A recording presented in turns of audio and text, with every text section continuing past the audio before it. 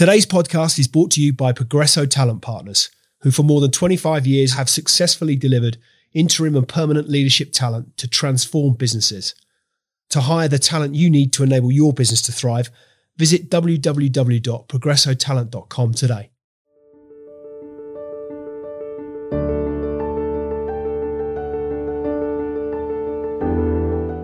James Gray has more than 25 years' experience as CEO and director within the digital content industry. In 2012, he started Coretext, and in just 5 years grew the company to be the UK's leading digital textbook and learning platform for higher education. Coretext is now the leader in digital textbook solutions for universities and publishers and is leading the HE sector's transition to digital learning. Prior to starting Coretext, James was the owner of Coutts Information Services, which he sold to Ingram Group, where he became CEO of Ingram Digital, based out of the USA. So what's the story behind the story? Without further ado, let's get into it.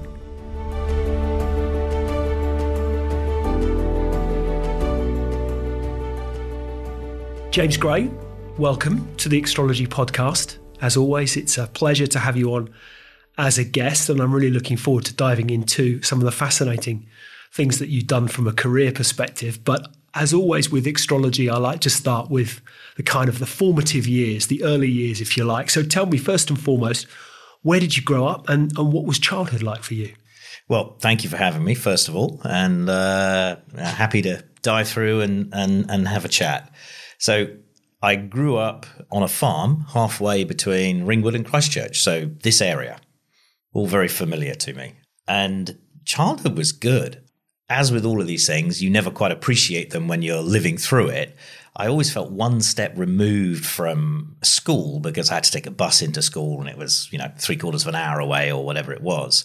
But the freedom we had growing up on a farm was just incredible. I mean, I just remember spending hours and hours roaming around with my brothers. I got 2 brothers and a sister.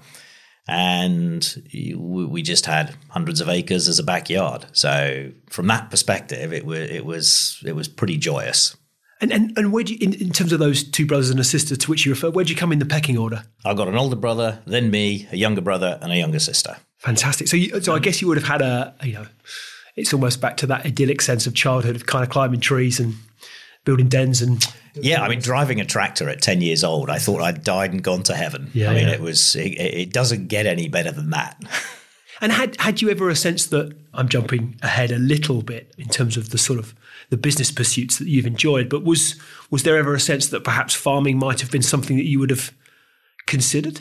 Yeah, definitely considered it. Yeah, but from a pretty early age, I was always trying to work out how to make money. And I thought of contract farming, buying a tractor and sort of, instead of man in a van, it was man in a tractor to do anything. So I considered it, but I just was always interested in travel overseas, being in other places as well. So it always felt like a very, very firm anchor, but at the same time, that wasn't where I was always going to be.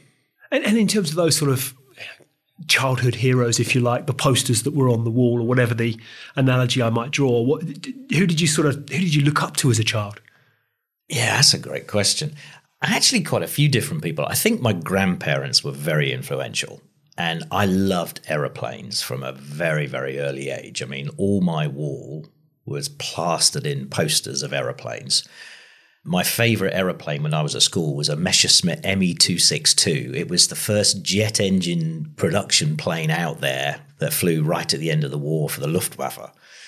And my grandfather on my father's side worked for Vickers, and he worked with Barnes Wallis. And in fact, he designed the undercarriage systems of the Wellington bomber and was involved in the Spitfire as well. And so that angle, that engineering, just the precision of it, the dynamics of flight just absolutely fascinated me. And then as a complete contrast, my grandfather on my mother's side, he was born in Zimbabwe. My mother was born in Kenya.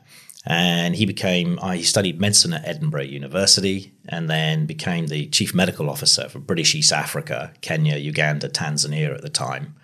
And then moved in the 50s after the Mau Mau Rebellion, moved to Aden, set up the hospital system there, got his OBE from the Queen in 1957. And he retired down in Weymouth and had a nice house on the cliff top overlooking Weymouth Bay.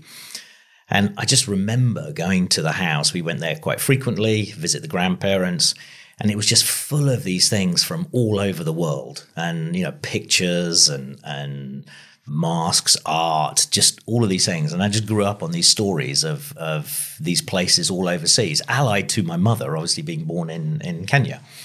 So they were very influential in definitely. And then I just think it was broadly people designing and building things. I just like that. And so when did you first start to show an interest in business? You hear of, classic sort of entrepreneur stories that, I was running the tuck shop at 9 years old and, or I was buying comics from the local shop and selling them for a tuppence halfpenny more, whatever it might, those sort of stories of folklore, if you like, you hear of many an entrepreneur. But was there a point at which you mentioned the idea around contracting, the tractor, man in a tractor? Was there a point at which you first recall starting to show an interest in business, and what therefore might that have been? Well, I think first of all, it was working on the farm at a very early age. I mean, I was up at the weekends at 5 o'clock helping milk the cows and getting paid for it. And so, but I bought and sold Kit Kats. I definitely kind of sort of slightly fit that bill. I was just always looking for an angle. It was principally on that sort of buy something, sell it side of things from a pretty early age. So I think both my parents and my brothers and sisters would tell you that, definitely. And what do you think perhaps growing up on a farm taught you? One of the things that strike me is that work ethic, that, to your point around getting up at 5 and milking cows, a tremendous example of hard work and endeavour from a very early age. But ought not to make any assumptions. What do you think you learned from that experience of growing up in that kind of environment? I think that mixture of you've got a job to do, get on with it. And these things don't wait. They have to be done. So there's always been that we're here to get something done. Let's get it done. And so cut through the noise and just focus on execution of what you need to get sorted, what you need to get done. And, I think that was pretty much instilled from quite an early age. As I understand it, and please correct me if I'm wrong, you launched or you started Coutts Information Services in the very early 90s, 92, something like that. So yeah. What was the intervening period? What was the journey from the farm to Coutts? So after my A-levels, I travelled for a couple of years all over with a friend. We hitchhiked all over Europe, worked on a farm in Switzerland. I worked up in Norway, picked grapes in Bordeaux, all over, sailed the boats. I sailed a boat down the coast of Africa, across to the Caribbean, spent a year in the Caribbean sailing boats all across the States, up the northeastern seaboard. So travelled for quite a bit. And do you think that had stemmed from, you mentioned your grandfather who'd travelled extensively and those artefacts that perhaps would have formed that sort of wanderlust, if you like. Do you think that natural interest was instilled in you from an early age and inspired much of that travel? Yeah, definitely. And then these things take on a life of their own, and you're in one place and somebody says, let's go to the next place, and great, sounds like a good idea. So yeah, definitely. And always just had that desire to travel and be overseas, and it just kept going. And then when I came back, I then actually went up to London and did all my stock exchange exams. So I worked in the city for a bit. I was a registered rep at the stock exchange. And then after there was the crash in 1987, and then basically a short time after that, unceremoniously turfed out of the city. And I ended up working for this fascinating division of Pitney Bowes. The franking machine people? Well, they had a division that was basically selling facsimile machines. But these faxes were really interesting because it was that they had end-to-end encryption. And I was involved in setting these things up via satellite with Inmarsat. Yeah, the Saudi Royal Airline fitting it with its first facsimile machines, boats sailing all around the world. So it was governments. I mean, it was secure fax transmission. that was just really interesting.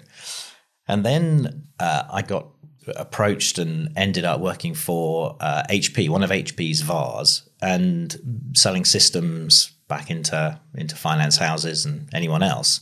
And that was just fascinating. I mean, I basically did a 2-year training course on everything there was to know about not just the technical aspects, but selling, presentation, marketing. They were fantastic. I mean, that was literally a 2-year training program. And then coming out of that, my father actually had the original idea. He had a love of books. He'd been an engineer as well. And he basically just was remarking on the fact that you could buy an electronic component and it would be delivered to your desk the next day. And actually, if you wanted to buy a book, it could take 3 months to get delivered. And so the whole idea, the whole concept was to basically start an efficient supply service, and got started on the business in 91. We formed it as a limited company in 1992, and with my brother, my younger brother that was. And the business took off. We sold a few books, and then all of a sudden, I remember it was Croydon Health Authority suddenly said, well, we'll have that, but can you get hold of this and can you get hold of that? And we did. Were these specific type? Were they medical journals or medical books, reference books, right, etc. And then they just started throwing, I think it was like £5,000 worth a week of orders for books for the health authority and the libraries that they had. And the whole business really started from there. And how had historically those books or those sorts of authorities, how had they sourced them previously? I think they'd tried anywhere and everywhere. Right. I think they'd gone to a bookshop. I think they'd tried to track down the publishers wherever they could. I mean, the supply chain was incredibly inefficient. Right.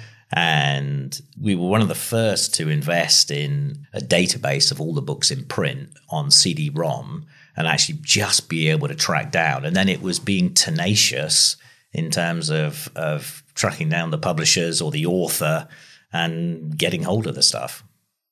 So in terms of barriers to entry and perhaps therefore the learning, so how do you go, a lot of blood, sweat and tears, I'd imagine, to get things off the ground, but how did you get from kind of a conversation with your grandfather around, father or grandfather? Father around books, to then all of a sudden thinking, there's a business in that?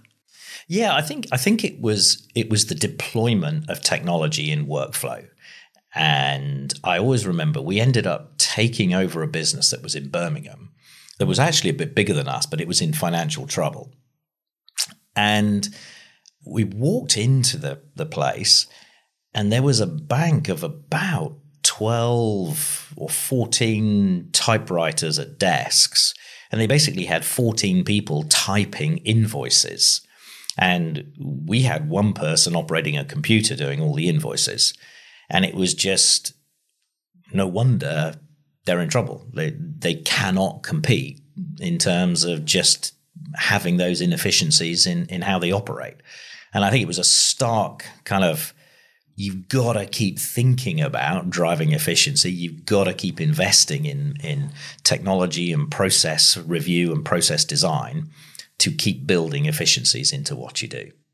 And was the Croydon Health Authority, was that sort of pivotal moment where you thought, actually, do you know what, we're really onto something here. We've got genuinely an opportunity to grow a scalable organisation. There's a compelling business proposition here. Yeah, that then led to an approach out to universities. And effectively, that was the driving source of scaling the business. And we ended up with offices in the States, Canada, here, Holland, South Africa, being the biggest suppliers out of the UK to university libraries around the world, from Stanford to Harvard to Hong Kong to Cape Town to Moscow. Thousands of universities in 130, 40 different countries.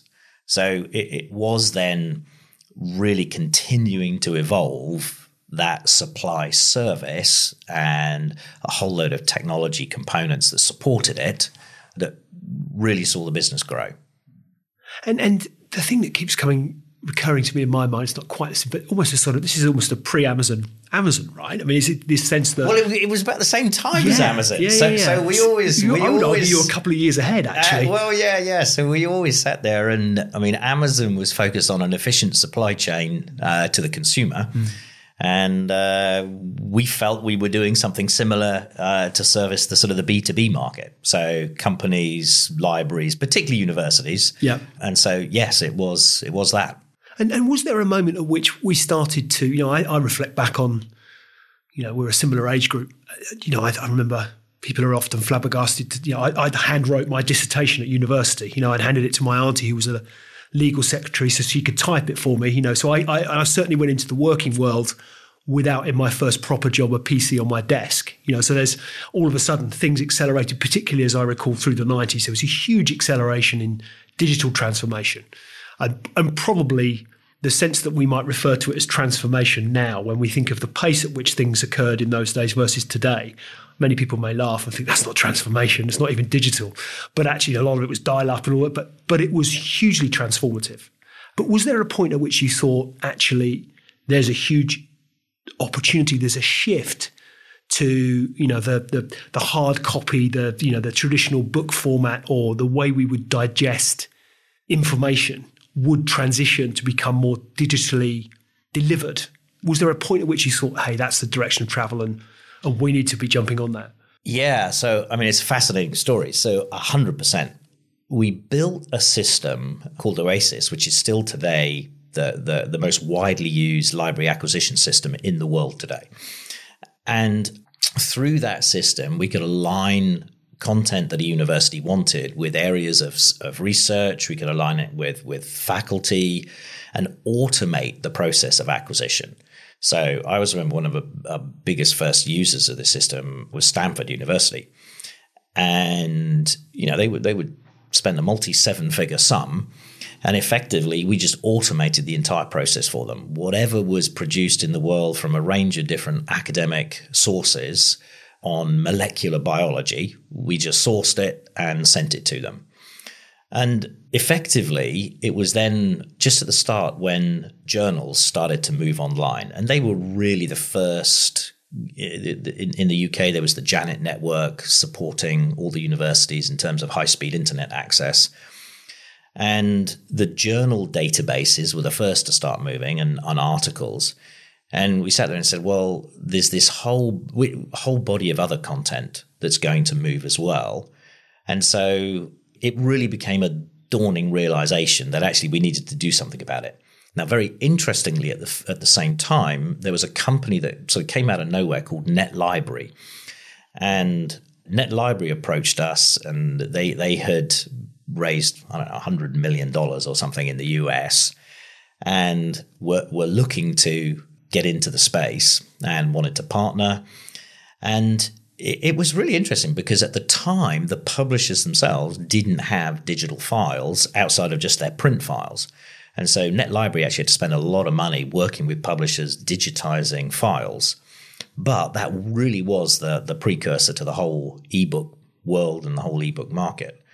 And they actually offered us to invest in them at the time. They were going to go for an IPO, and I think the revenues of the company were like $2 million, and they put an $800 million valuation on the business. I was like, okay, that's quite interesting. We didn't invest, which was quite lucky, because then 2001 came, and that was the dot-com crash. So they were in that bubble, and boom, just sort of disappeared. But during that time, we kind of really got our heads around what we were going to do. And so we set up a small company as a subsidiary and then built out technology.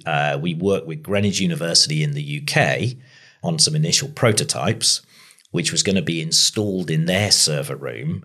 And then we kind of reevaluated that and said, no, this has to be cloud-based, and basically build it from there. And then in the end, in 2005, I think it was 2005, we launched with Stanford University and the University of Toronto.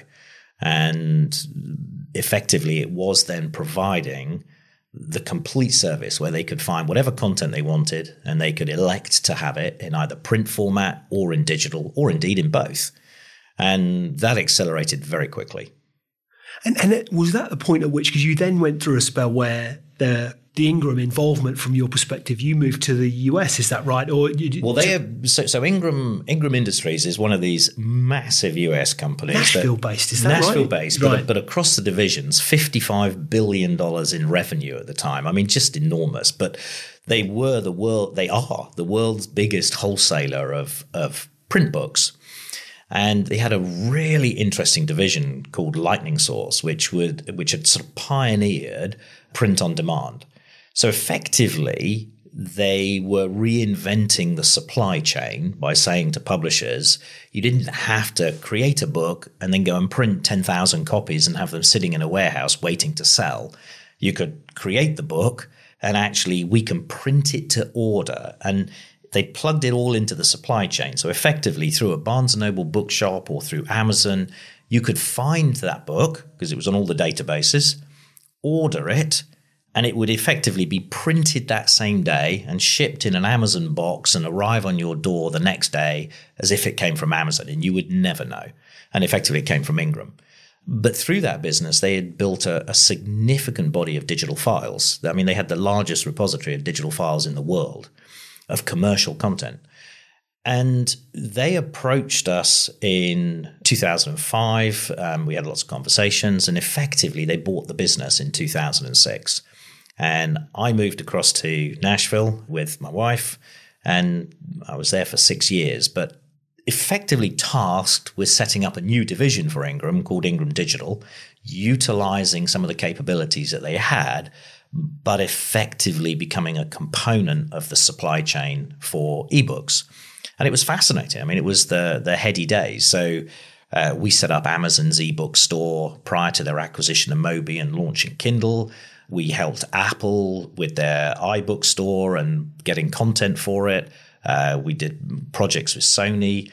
We did a massive project with Microsoft. We actually set up a 150,000 square foot scanning center, scanning content, digitizing it, indexing it, and making it available through search when they were trying to compete with Google, so on their Windows Live search. So just a whole heap of different things. They're the heady days of the ebook industry. What do you think you learned from that 6 years that you spent in the US? What did you take away from it, I guess? What did you learn from the experience? Oh, just a ton of things. I mean, Ingram is a fascinating company, and just the sort of the whole long-term planning and trying to skate to where the puck is going. John Ingram, who chaired the business, who I worked with, they spent 7 years developing the Lightning Source proposition and never turned a profit in 7 years.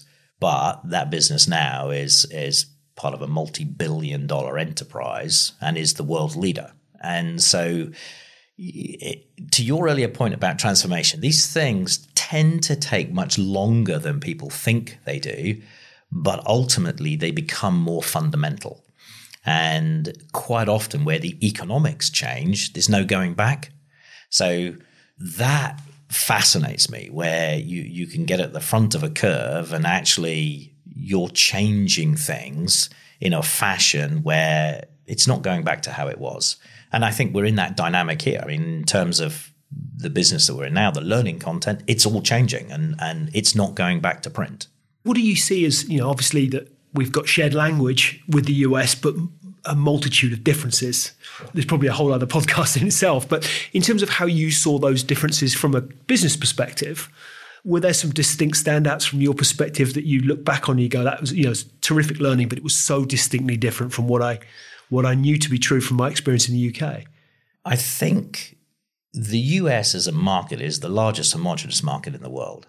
And if you're going to do something there, you've got to be pretty committed to it. I mean, it is the most competitive, and you've just got to really apply yourself, because if you start making headway, somebody somewhere is going to be coming after you. And so I think just that sort of total commitment, right, this is what we're doing and we're going for it. And at the same time, really trying to understand how you build structure and how you build an enterprise. I mean, whether you're in a big business or a small business, the principles are pretty similar. But I think in America, it's it's the biggest opportunity, but also where you're going to face the biggest amount of competition. And so it is just that total focus and dedication to what you're doing that I think makes a difference. So tell me about Cortext. So you come back from the US, 6 years in the US. Yeah. What was the inspiration behind Cortext? Well, I think when I was at Ingram, it was clear we looked at that content market in three distinct categories. You had the reading experience, which Kindle really now owns. You then had the library experience, which is consolidated down in terms of supply to a couple of players. And that was about finding things. And then effectively, you've got this learning experience, which is about this deep immersive dive into the content. And there isn't a digital market where consolidation or aggregation, I should say, at the point of consumption is not the consumer's preferred choice. Kindle, Netflix, iTunes, you name it. That market in the learning content had really been controlled by the top 5 publishers: Pearson, McGraw-Hill, Wiley, Cengage, Palgrave Macmillan. And they've all tried to do their own thing on their own platforms, but actually the market was crying out for an aggregated solution. And I just really felt there was an opportunity there. And it was kind of the last market to be cracked in terms of, right, can you apply technology to the digital content to make the learning experience better and at the same time aggregate the content that people wanted to study whatever they wanted to study? And so it just stood out as an opportunity. And in terms of the barriers to realising that opportunity, one of the things that strikes me, and excuse my naivety, but I would imagine those sort of proprietary platforms, companies, organisations can get quite wedded to a way of working, but also be that sense of, well, that's almost our IP. That's what, they'll always assume our platform is better than Joe down the road's platforms. Therefore, to try and pull all of that together strikes me in and of itself as no insignificant challenge. So it's sort of barriers to entry that you face to get that concept, which sounds, certainly when you take into account the Kindle, iTunes analogies you draw, sounds perfectly logical, but not without its challenges to realise, I'd imagine. You're very, very on the money there. I mean, I've known these publishers for 25 years, and I've probably signed more content license agreements than just about anybody on the planet. But actually working with them is challenging. And it takes a lot of time. And they also, they operate globally, but in a very localized way. Right. So you might have an agreement with Pearson covering the UK, but that doesn't cover Europe. It doesn't cover South Africa. It doesn't cover Australia, and it doesn't cover the Middle East. And, you end up needing to invest, well, we had to end up investing quite a lot of time and effort in building out those relationships, managing those relationships, and working with them on a much broader scale than just a single market. So yeah, no, it's taken a long time. It's taken longer than I thought it was going to take. And was, again, there a pivotal moment where you thought, again, we've got a genuinely compelling business here. This is an opportunity we can, again, there'll be some blood, sweat and tears to realise it, but nonetheless, this will work. We won a tender with a university in the UK, Middlesex University, and they've been a standout customer of ours for a number of years now. And I think we probably got a bit carried away at that point because we thought, right, that is the pivotal moment, because it was a big tender and it's supplying all the learning content to every single student at Middlesex. And you thought, right, well, one's gone, they're down this road, they're all going to go, this is it. As with all of these things, it takes longer. You're fundamentally changing something. And I would actually say the standout moment, Lee, has been COVID. If ever there was a moment for online learning and access to digital content to support that, this has been the time. I think it was a great quote from different space, admittedly, but I think it's relevant to anyone in a number of sectors. Harvey Finkelstein, who's Shopify's COO, made reference to the retail of 2030 had become the retail of 2020. And I think that's true of many a space, that for the longest time, I think many organizations have known that we need to transform, we need to accept the transition to digital. But it's not it's not quite yet a burning platform. We know it's going to be at some point, but we're not quite yet there. So we can take our time to, all of a sudden that whole thing got, not only did it become a burning platform, and I apologise for the analogy, but it was roaring on. It was a roaring flame, wasn't it? It was absolutely alight. So I guess that you've seen that transformation has been accelerated as a consequence of what the world has been through over the last 18 months or so. Massively, but I think the interesting part about that is that it's shone a spotlight on the delivery of education and in the higher education sector. So at universities in particular, for me. And thrown up lots of questions about what is the best model, blended sort of mix of on-campus, online, what technologies are deployed to best support that, how do you engage the student more effectively, just a whole load of questions that I think universities thought they were dealing with, but actually COVID just shone a spotlight on it and said, well, not really. And, recording a 2-hour lecture and putting it up on the virtual learning environment and having a student sit there, just listen to somebody drone on for 2 hours, that is not an inspiring digital experience.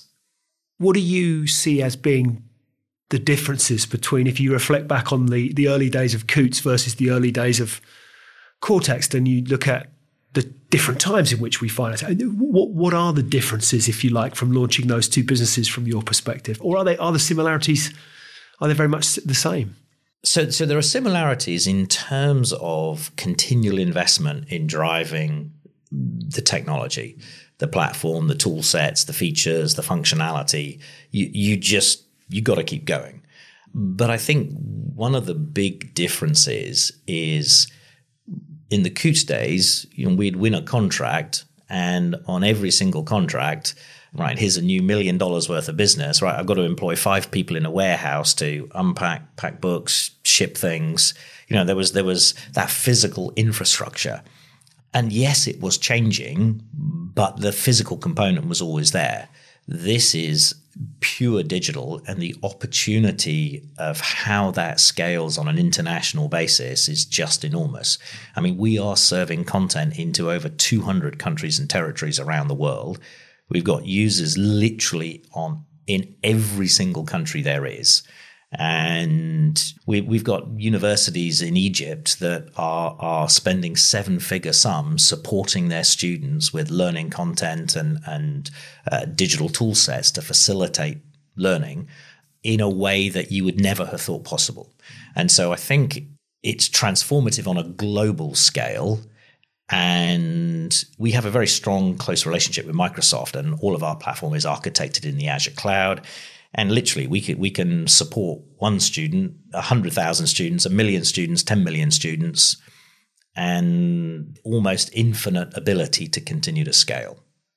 In terms of, though, the mechanism for delivery, the digitization of that mechanism has afforded huge opportunity at a very much more rapid rate, I'd imagine. You can get there a lot quicker. But in terms of how we do business, the thing that struck me is that there is still the human interaction, if you like, still the ability to sign those contracts, to convince someone as to the compelling nature of your proposition still requires of us to spend time, invest, build relationships. That bit hasn't. I think there was a sense of some time that technology might take some of that away, but my sense is that actually there's still a huge part. That's still a huge part of business. It is, but I think the big difference here is that there is 7 to 8 billion pounds worth of learning content sold around the world, and that has all been in print. And you think of all the myriad of bookshops and the supply chain, all of that will change to digital. It is a one-way street. I can sell a digital textbook at half the price of any print book anywhere in the world at a click of a button. And that's a one-way street. And as it changes, all of the mechanisms of support that sit behind it start to change in a way where there's no going back. And so it's, while yes, there's the work at the front end, there's some real heavy lifting, but ultimately that market exists and it's just transforming. My sense is that in much the same way as you or I might have studied the Industrial Revolution when we were kids, that this period through which I think when you're living through it, it's not always quite so easy to see the pace of change. But nonetheless, I suspect future generations will study this period in much the same way as we might have studied, as I say, the Industrial Revolution, that technology revolution, Moore's law, and the pace of processing power and all that entails, has just seen this enormous shift. And I think, to your point, direction of travel isn't changing. I think you're absolutely right. I think it is comparable. I mean, you think of Isambard Kingdom Brunel, and you think of the Clifton Suspension Bridge, the SS Great Britain. Fundamental changes to our ability to connect with people for transport, all of those things. And then you think of the iPhone in 2007 and a fundamental change. I travel all around the world, and there isn't a student anywhere that doesn't now have a phone. I mean, it's remarkable. And so you're right, but they do take time to play out. It does take time. What are the... We'll come back to Cortex. There's a lot of questions I'm really intrigued to understand. But in terms of, if we look broadly at the technology space, what initiatives, innovation, ideas, invention, what really excites you? What are the things that you look... AI. Right, okay. The ability, I mean, we have a massive data set on how students engage with content, collaborate, learning patterns, behaviors, styles, and the ability to utilize machine learning, artificial intelligence to begin to interpret and try and understand this data and support students in a different way is phenomenal. I mean, if we can understand a student studying a specific learning object and we can see they're struggling, or the system can see they're struggling, right, well, is there a YouTube video that better explains that concept that you can put in front of that student at the point of study? Yes, right, well, let's do it. And so it's huge. And that, I mean, just the data and the ability to utilize the data to help students get through their course, apply their learning, just fascinates me. And I guess that shift in education, if I look at this isn't me damning education in any way, shape or form, but the basic construct of our learning systems were derived around the time of the Industrial Revolution, which required of basically people to sit in rows, take instruction, deliver that instruction, to go therefore to a factory or whatever it might be, stand in rows, follow a set of rules, deliver, so you went through these sort of principles structurally that the systems were aligned. Whereas I think that the way that the world has moved, it strikes me that education is the next part of the equation to try and catch up with the transformation. So all these things are not quite yet aligned, but are getting there. So some of that, leading the forefront of some of that through AI, Cortex would be right at the forefront of this sort of transformation in education I think the world needs. And I think it's huge. I mean, I see it. I have an 8-year-old son, and in the past, trying to get him to do his maths homework, I mean, he would rather cut his left hand off than do his maths homework. The school started to utilize a product called Mathletics. I have an 18 and a 19-year-old, but they would have, right. I've seen my two use it in their junior years for sure. Get game-based maths work, and I mean, he looks forward to it. I mean, the progression, I mean, I see it in front of my eyes. It's absolutely phenomenal. So there are all sorts of ways to engage students to learn in a different way. And you're right, the world of work is fundamentally changing too. And education has to change and evolve to keep pace with that. And so, yes, it is. We are going through a transformation. There's no question. Exciting times. I know that you, and this is public domain, but you recently this year secured external investment. I think one of the things that strikes me that many that listen to the Extrology podcast are business owners or considering that route. What advice, that decision to raise capital externally, what advice might you give to anybody who's at that point of thinking, right, I'm onto something, but I perhaps lack the resource or the capital to scale? What advice might you give to any entrepreneur thinking of going down that path? Yeah, great question. I think you've just got to be really clear about where you're going with your business and what is the application of that capital going to be? What is it going to achieve for you? You've really got to be able to articulate that clearly. And then there are a lot of investors out there, but finding an investor who buys into your vision. And the reality is investment really comes around supporting a team who can execute on a vision and achieve something and scale a business. And so you got to kind of be really aware of all of those components. You've got to have a really clear idea about your business, the team that you're building to help you achieve your goals, and then align that with potential investors who want to go on that journey with you, because it's never without its bumps. And, every investor wants to see a return on their money. So you've got to have your plans really clear and mapped out, but you've got to have the team who can adapt, be flexible, deal with the issues that arise. And it all comes down to the team. So what does the future look like for Coretext? Well, it's pretty exciting.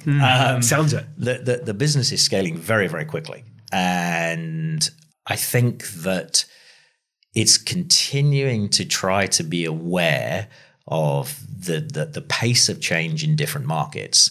I was talking to a vice chancellor at a university in Ghana, and we're thinking here about digital learning. Well, their execution of a digital learning strategy is to send photos of a page of content via WhatsApp to a student. That is not a good learning experience. And so the market is just not ready for it. And so you've got to be aware that different markets will operate at different speeds, but it's a fundamental shift. And so, building the team on a global basis to be able to align with customers and keep driving in those markets, that's what it's all about. It's about scaling. And so, and being involved. I mean, we've just been involved in a really interesting project. We're helping a charity called Girl Rising to basically digitize a curriculum all about the education for women and girls in developing countries in terms of their place in society and their role and et cetera. And we can do something on a global basis at next to no cost. I mean, we're doing it for free to support the education of girls around the world. And I mean, it's just fantastic to be involved in. I mean, so yeah, I mean, it is exciting. It is exciting and truly transformational. So how do you you're also, as I understand it, you're also chair of a couple of businesses. How do you manage to combine CEO of Coretext and all that would entail? That clearly of itself is a very busy day job that keeps you very gainfully employed, allied with the chair of two very successful organisations as well. How do you, there will be people listening who are thinking about perhaps broadening their portfolio, developing non-exec responsibilities. How do you manage your time? How do you manage that blend of exec and non-exec?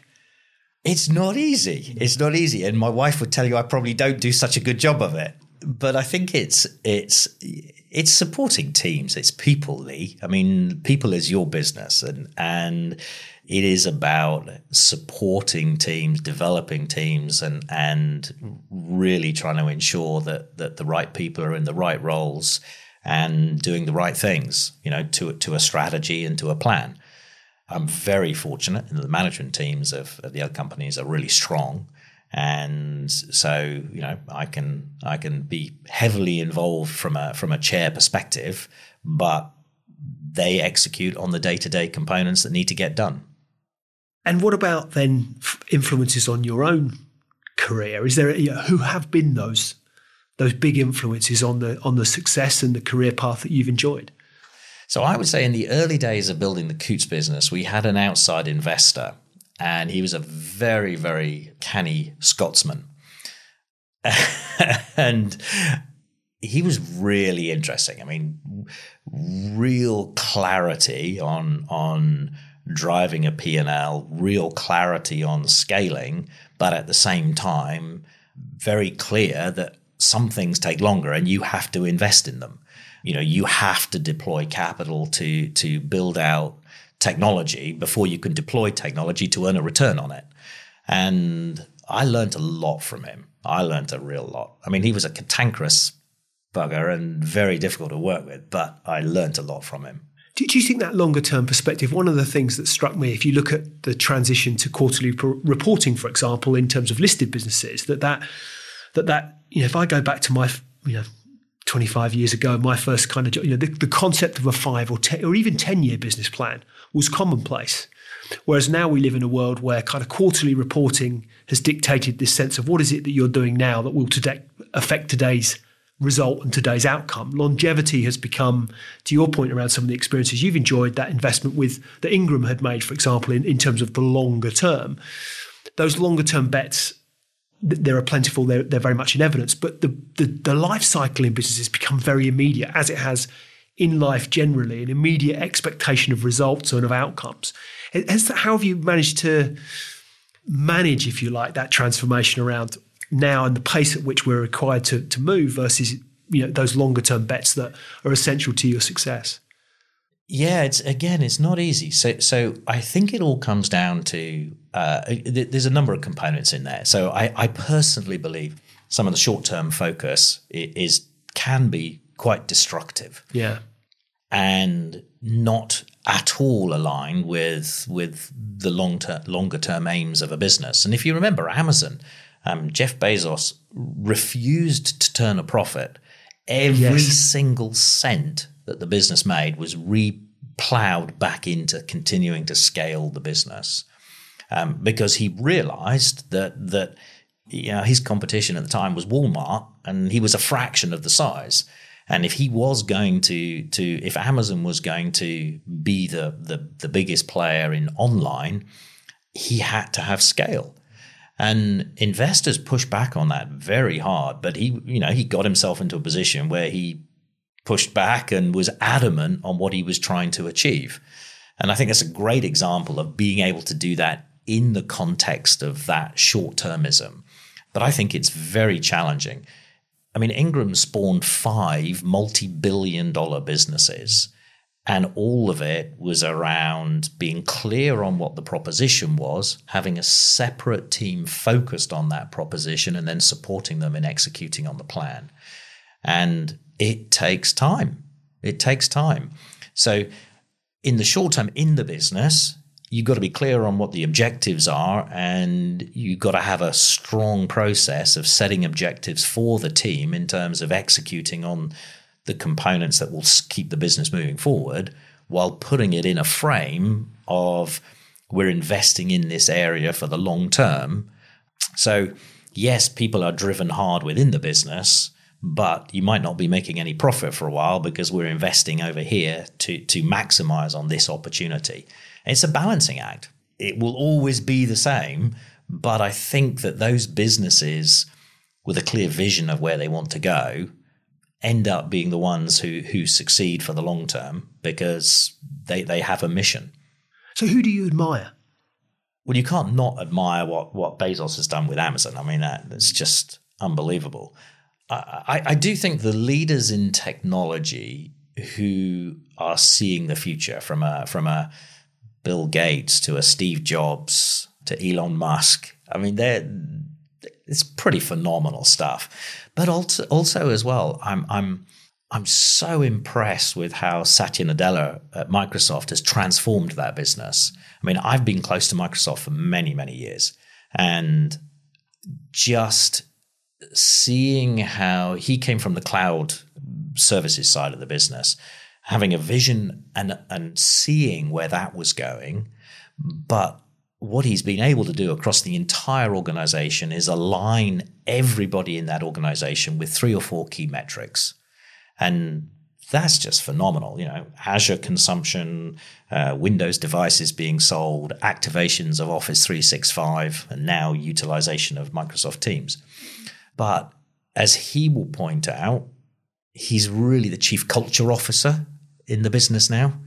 And I think seeing how that kind of organization can be re-energized, I think is really instructive.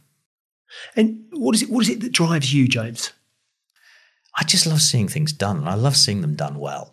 I just love seeing things getting done, and it doesn't matter what somebody does. It's a passion for doing it well, and moving the needle, moving it forward. And it really, I find inspiration in people. I can walk into a shop and the person behind the till can be inspirational or can be a complete downer. And I come out of a shop with a smile because of that interaction. And that's exactly how people should be in servicing others or whatever it may be. My mother was in a care home, and just the dedication and quality of care that she was receiving, I mean, I just found it inspiring. And I sat there and said, well, there should be different pay grades, not based on the role that you do, but on how you do it. It's a fair point. So, I mean, which kind of actually alludes to my next question, which was, what does success mean to you? But there's some interesting insight there in terms of your response. But what does success mean to you? I think it is that. I think success is having passion for what you do and doing it to the best of your ability. I really do. I think it's as simple as that. I think people massively overcomplicate it, and it just is that simple. So what about away from work? How do you unwind and relax? Do you ever any of those sailing, as you mentioned, around from across the Atlantic, all those sorts of good things? Is that part of the plan for you at any point soon, or do you get a chance to unwind and relax? Yeah, so I've had a sailboat with a partner for a long time, and we've sailed all over, sailed all around the Baltic, the Nordics, up the Norwegian coast, as well as everywhere else. So we're really lucky living down here. I mean, this area, we're super fortunate. We're right on the harbour, so my kids love the water. We're out during the summer. I just wish it was 10 degrees warmer 365 days of the year. So yeah, the water, we love our skiing holidays. I mean, it's family stuff. So looking back, what advice might you give 21-year-old James Gray? Just don't listen to the doubters. Don't listen to the doubters. If you want to do something, get on with it, and just keep focused on executing to the best of your ability. And I think I've tried to do that, and enjoy it. Enjoy the ride.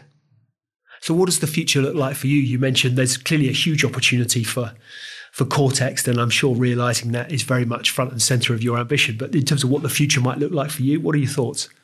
Yeah, I'm just enjoying spending time with my kids and seeing them grow up. And in fact, that was one of the interesting things around the pandemic. I mean, I have definitely decided that I am not an at-home classroom tutor. My admiration for school teachers has gone up leaps and bounds. And it's just ensuring there's the balance between, I say I travel a tremendous amount, and trying to strike the balance between time at home with them and work is probably my biggest single juggling act. So continuing to do that and try and keep it in check. And for anyone wanting to find out a bit more about Cortext, where could they go? Where can they find you? What's your URL? Yes, so www.cortext.com. Simple as that. KORTEXT.com. Fantastic. James Gray, that's been wonderful, really insightful. It's a great story. It's a really super listen. I've really enjoyed our conversation this morning. I appreciate you taking the time out. I wish you well. I look forward to watching the success that Cortext continues to enjoy, and indeed through those other endeavours that the organisations you're involved with continue to flourish. And I really thank you for your time this morning. Lee, thank you very much for having me. Thanks, James.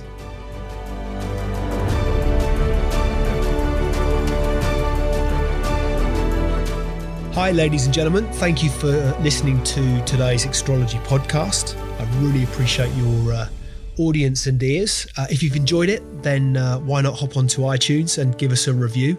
I'd really appreciate anything that you might have to say. Any feedback always gratefully received, and look forward to hosting you next time. See you soon.